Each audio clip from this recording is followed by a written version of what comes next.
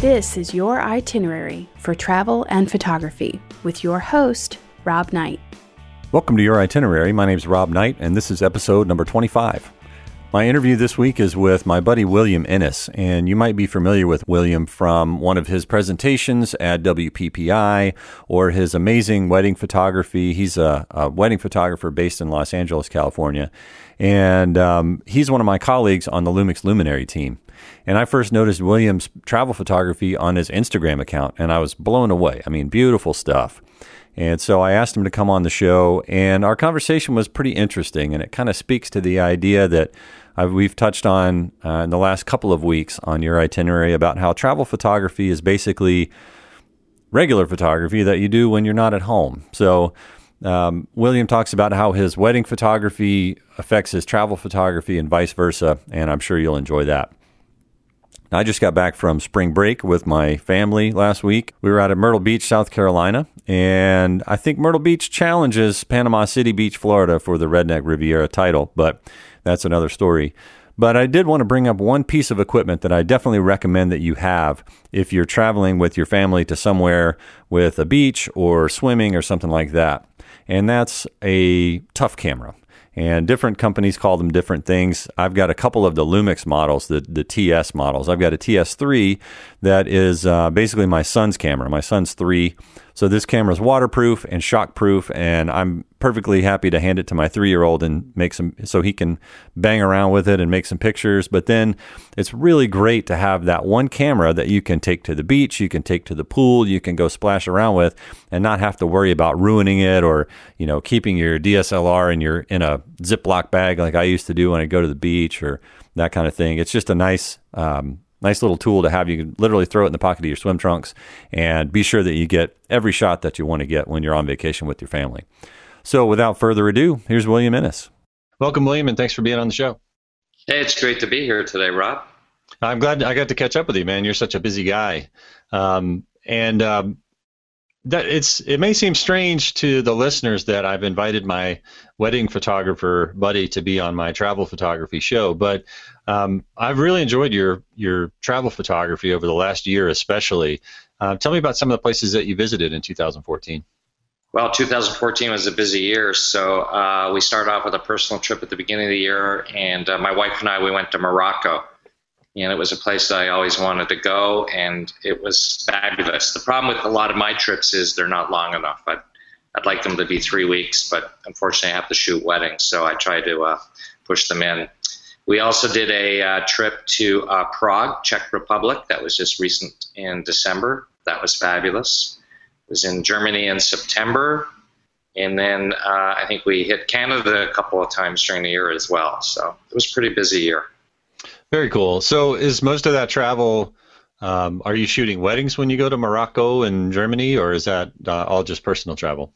Wouldn't that be the life if I could? It's mostly personal travel, family travel and personal. I tell everybody I mainly shoot weddings so I can afford to travel. I'm very blessed with a wife that works for an airline, and we get to travel to a lot of different places. I've probably been to about 42 different countries over my lifetime, and some I've been back to many times, some only once. I love experiencing different cultures, especially the food and the way of life. And we have some new places on our horizon for this coming year and the following year to go to. That's very cool. Now, when you said you don't get to stay long enough, are you basically squeezing your trips in between your wedding weekends, or how long's your average? That's pretty well it. I think Morocco was about a 10-day trip where we spent maybe 3 days in each locale that we had decided to visit.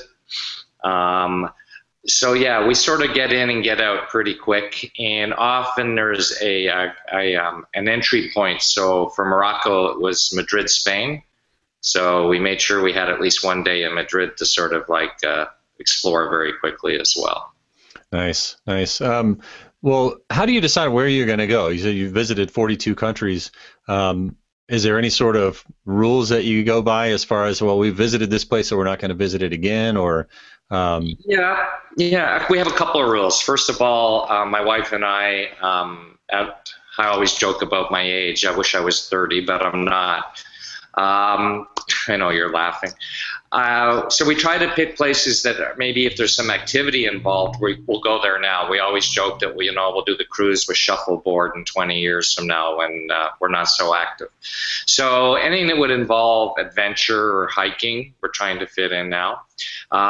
She's been traveled quite a bit as well. So obviously one of the things we look at is maybe a place we have not been together before.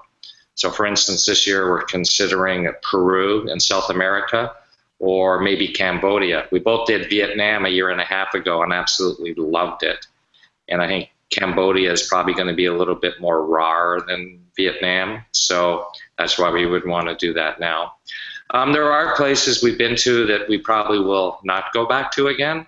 And then there's places like Prague that we just visited in the wintertime, and I would definitely go back there again. That would be on my top 5 list of places that I have visited. Gotcha. Yeah, is photography one of the sort of main deciding factors when you're deciding where you're going to go? Always. And I don't know if we're going to get into this, but it'd be very interesting to sort of talk about how it's changed, especially over the last 10 years. I took a trip to China 10 years ago, and the gear I took then versus what I just took to Prague with me, it's amazingly different. Mm-hmm. Well, let's talk about that. How does your gear that you use make travel different now than like you said 10 years ago? Well, 10 years ago when I went to China, I had the largest backpack known to man for camera gear.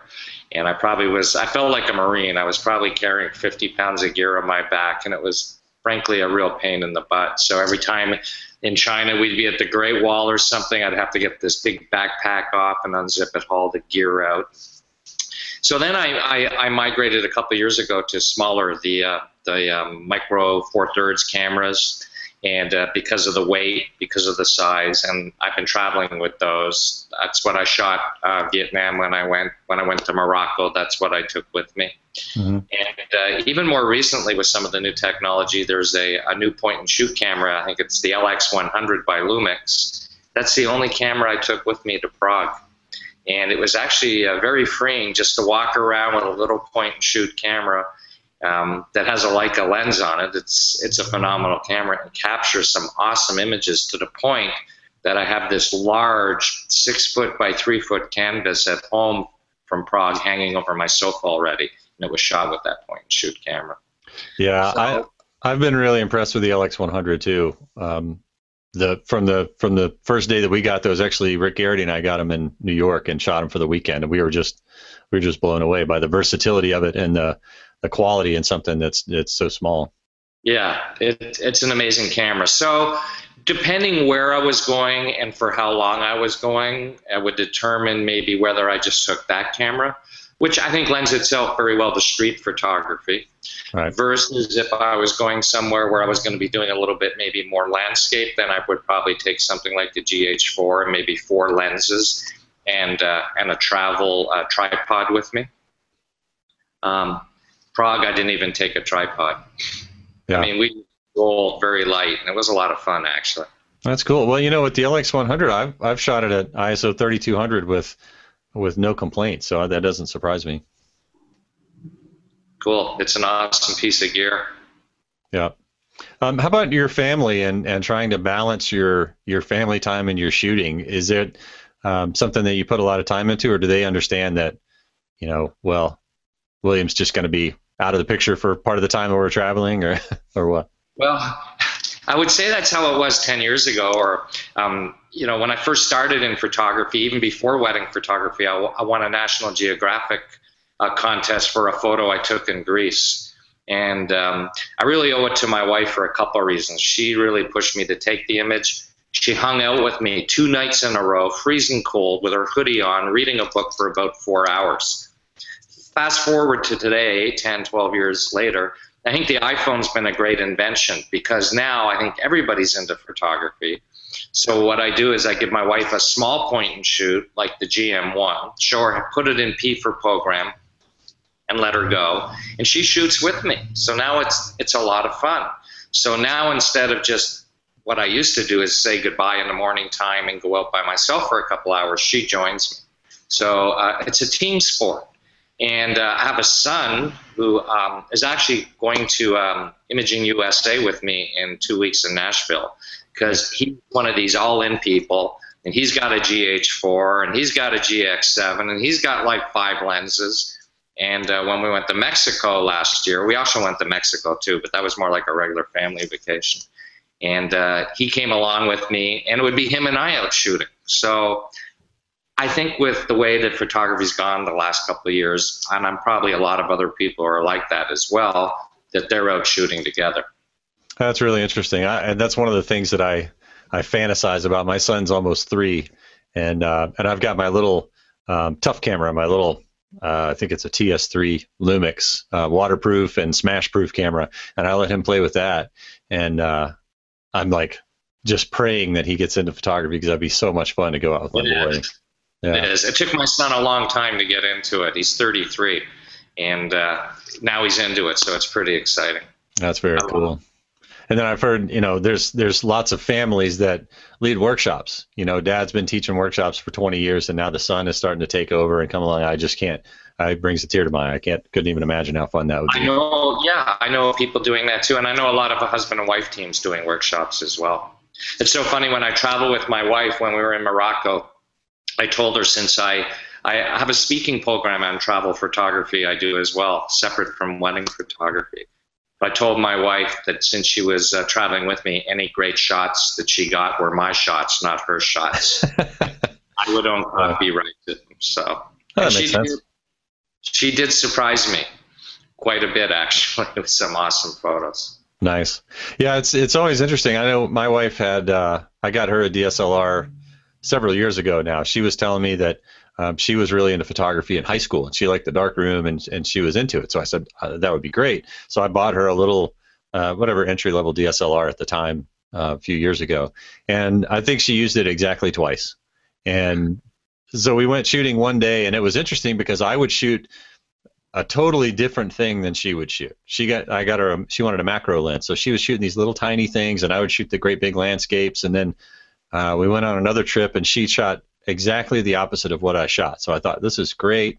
Our work is very complementary to each other. And then she never picked it up again. No.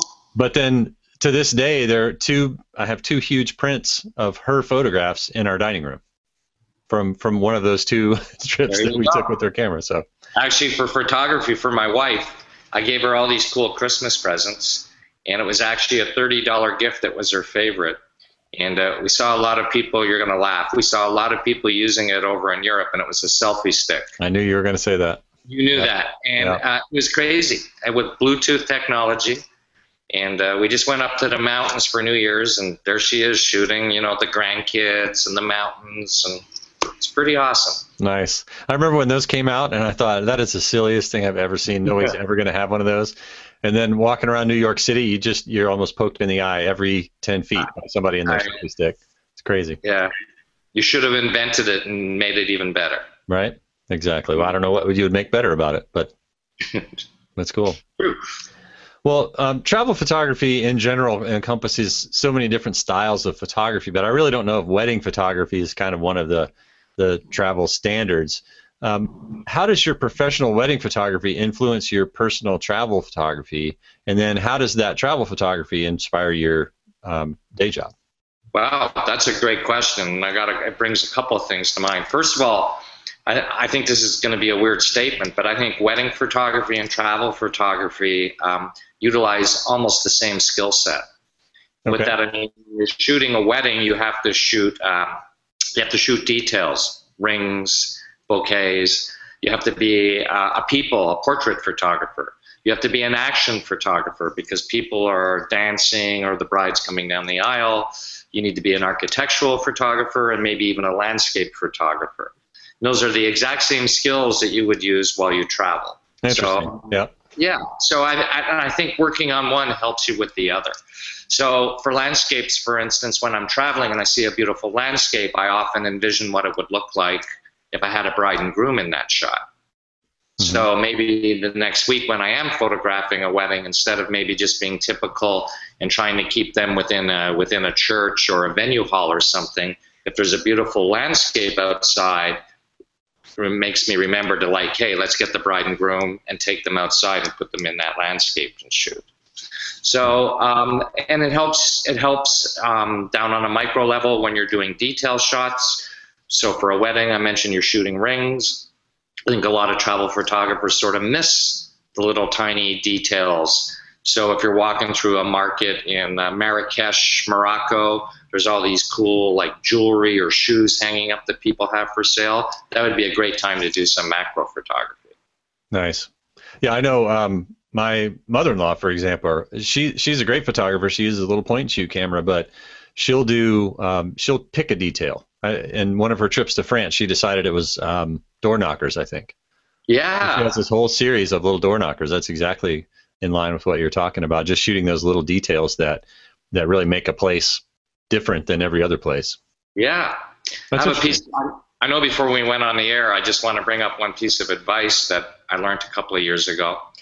And that was my wife and I were taking a trip to Hawaii. And as we were driving in the rental car to our place, there was this little photography studio that advertised photo tours. And my wife says, you should go on a photo tour. And I'm like, me? I'm a professional photographer. Why would I want to go on a photo tour? Anyways, after being married X amount of years, you go, yes, dear. So we went on the photo tour. And you know what? I have done it more often now because two things happened. One, I quickly ascertained where the good places or maybe the not so good places to go shoot on the island of Kauai, which was very interesting. So I could go back later and spend more time there. And you get to hang out all day with like-minded people, fellow photographers. So it was a great experience. So I would encourage people traveling around the world to see if there's a photo tour or a photo walk where you're going. And do that early in your itinerary, because then you'll know some really cool spots that you can go back to and shoot later at your own pace. That's a great tip. In fact, another photographer buddy of mine told me that he was, I want to say it was Hawaii, and he went on a tour, and that's basically what they told him. They said, listen, we're going to go to all these cool spots, but we're not necessarily going to be at the right place when the light is the best. So just use this as your sort of scouting trip and then go back and shoot the things that you want to shoot when the light's good, at sunrise or sunset or whatever.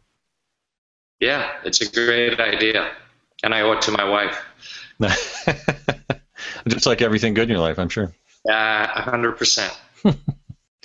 Well, tell me about your mobile workflow. I know you post a lot of stuff to Instagram and to Facebook and that kind of thing. And I'm sure with your professional work, you're downloading images and processing and that kind of stuff. So with your travel photography, are you posting from the road? Are you using the in-camera Wi-Fi, or are you the type that likes to download your images and see them on a big screen before they go out into the world? Both. So I think when I'm traveling, I have a lot of people that follow me on Facebook or other family that sort of are interested in what we're doing. So I have like a mini workflow for on the road, and it is using wireless. The cameras today, you can actually send the images from your camera to a device. I happen to use the iPad. So I'll take my 5-10 favorite photos from the day, send them over to the iPad, and I'm using some applications such as Perfectly Clear would be one that I use, which is a very quick fix for photos. Snapseed is another one to go in and maybe do a little bit of specific repairs or corrections on some of the images. And then if I really wanted to sort of like artistically do something with it, there's an app called Mextures. It's like textures with an M, and it's sort of a cool app. So I try to limit it to maybe 3 or 4 apps, work on the images, and those are images that I typically would put up on Facebook, or I love Instagram while I'm on the road. When I come back, and if there's images that I sort of want to print or hang in my home or studio, those are ones that I would typically go through a more standard workflow, very similar to what I do with my wedding workflow, and work on those in Photoshop and on a much larger screen. Sure. Yeah, and that's pretty similar to what I do. I usually shoot RAW plus JPEG in the camera, and I know Rick Garrity and I we're always goofing around with the little in-camera filters on the Lumix cameras. And if you're shooting RAW plus JPEG, then you have the sort of edited version right out of the box. And I'll use the Wi-Fi and shoot that to my phone, and then upload from there. And then I've still got the quote real file that I can work with on the computer too. Right. Right. Yeah. It's a lot of fun. And It it's is instant fun. gratification. Yeah. I love doing it on the road. Yeah, I've talked to a few photographers that just don't feel good about putting anything out on the internet unless they've had a chance to look at it on the big screen and make sure it's critically sharp and kind of put the whammy on it. But like you said, it's fun, and nobody looking at Instagram is thinking, oh man, their focus point is not quite right there. I mean, it's for fun. It's just for seeing, pictures. So Absolutely. Very I cool. will be doing more with that. Well, thanks for being on the show, man. I'm going to wrap it up with my usual 5 questions, and the first 2 are sort of wrapped into one. So, what's your current photo gear setup, and how has that changed, if at all, in the last year? It really hasn't changed. Let me be specific as far as, since you're a wedding photographer and a travel photographer, what's your typical, I'm going on vacation loadout? You mentioned the LX100, but so if you're going to take an interchangeable lens camera and a few lenses, what would you bring? I would take probably the GH4, and I would take a backup body, which would either be like the GM1, which was small, or a GX7. I would take one of those 2 as a backup body. I would definitely take the 35 to 100 equivalent of 70 to 200, and the equivalent of a 35 to 70, which is the 35 to whatever it is, the 12 or 15. Well, I can't remember. 12 to 35. Thank you. Those 2 equivalent. And then I would definitely take my favorite lens, which is the 42.5, which is, I know everybody loves that lens. And I would use that for portraits, and then I would either maybe take the 7 to 14 for wide angle, or maybe just the 15 1.7, but something on the wide side. And I would be good to go. And basically what I would do is I would take one of those lenses and give it to my wife on the GM1. So she's carrying my backup camera. She gets to shoot. I got the other body, the GH4, and if something ever happened to it, I still have a body with me. Nice. That's a great idea with your Sherpa carrying your backup camera. Yeah, and the other great thing too is now it's a small camera bag. It's not this big camera bag. There's a lot of great cool bags out there. A lot of awesome backpacks. I have this one called the Adapter 45, which is a real cool little backpack, and it's really awesome for carrying, lightweight gear while you travel. Yeah, that 42.5 millimeter lens is the first 85 millimeter equivalent lens that I've had, and apparently that's my favorite focal length, and I never knew it.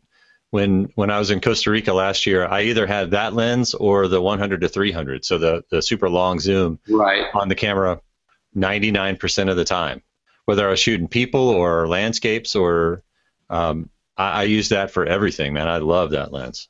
Yeah, even in the old DSLR world, an 85 fast lens was one of my favorites. Always. I see why. Yeah, for sure. Well, what do you do on the road to make your hotel room feel like a home away from home? Wow, that's a good question. I'm usually never in them long enough to get to that point. So, hate to admit it, I'm one of these people that sort of live out of a suitcase. I'm not one of these people that get into a whole hotel room and unpack, because that's another interesting thing. When we travel, even if it is for 10 days, we never hardly stay in the same place for 10 days. We're usually moving around. The recent trip to Prague, we did Airbnb, and we stayed in an apartment, a flat that was 700 years old, and we were there for a week. So we did unpack, which felt more like home, and then we had a market downstairs, so we just bought a few things that we typically would have at night, like tea or cookies for my wife, or maybe beer for me, because you are in the Czech Republic, and that sort of makes it feel like home a little bit. Very cool. And I bet traveling with your family too, that in itself just is, I know it makes me more comfortable on the road. If I'm not just a lonely guy in a hotel room, I've got my wife or my wife and my kids with me. That makes it a lot more comfortable on the road. For sure. Yeah. Cool. Yep. Well, from a photography standpoint, what's your favorite place that you visited lately? Lately? Ooh, that's tough. I always tell people my favorite place is the next place I'm about to visit. But well, that's the next question. I would have to go back over the last couple of years and say I really, really enjoyed Prague. It was one of those places where we spent a whole week, and we never drove, we never took a taxi. bus, nothing. We walked everywhere. And it was sort of based into 5 quadrants. So we basically worked on a quadrant each day. And there was a lot to do. People were great. Food was awesome. And the architecture was stunning. So I would say that's one of my favorite of the last couple of years. Cool. Okay. So what about next? What are you looking forward to? Where are you looking forward to going this year? Well, as I mentioned, my wife and I are considering Peru or Cambodia. My wife is a knitter, so she loves wool. And there's a lot of llamas and a lot of great fabrics and things like that in Peru. So that's her strong pull. Interesting. Mine is, I had mentioned Cambodia, because when we were in Vietnam, we hiked some villages. And there's a lot you can do in Cambodia, hiking to villages or riding mountain bikes and trekking. And that definitely appeals to me, sort of going off the beaten path, away from the tourist area, and capture some awesome photos there. Very cool. Well, William, thanks for being on the show, man. Where can people find out about you online and see your travel photography and, of course, your wedding photography, too? Okay. Well, travel photography is intermittent because I don't have a dedicated site, and I have that on purpose so I don't confuse my wedding clients. But I often post travel images on my Instagram account, which is William_Innes_photography. On my Facebook account, which is William Innes, I put a lot of travel photos. And if they want to look at pretty wedding photos, then just innesphotography.com. Cool. And, of course, I'll have all the links in the show notes, and everybody can click on those and check it out. Well, thanks a lot, man. I'll talk to you later. All right, Rob. Thanks for having me. I really enjoyed it. Have a great day. And if you like what you're hearing on Your Itinerary, please tell all your friends about it and stop by iTunes or wherever you listen to podcasts and leave us some positive feedback and give us a couple of stars. And check in with us on Twitter at Your Itinerary. And we'd love to hear some ideas for the next time show, or if you're a local expert, then let us know about it. And let us know where you want to tell photographers where to go, how to get there, and how to go have a great travel experience. And thanks for listening. We'll see you next time. You've been listening to Your Itinerary with Rob Knight. Head over to thisweekinphoto.com to check out the other TWIP shows and get on our mailing list. Become a TWIP member to get exclusive benefits and member pricing on TWIP products and workshops. Start planning your next adventure, and we'll see you next week on Your Itinerary for travel and photography.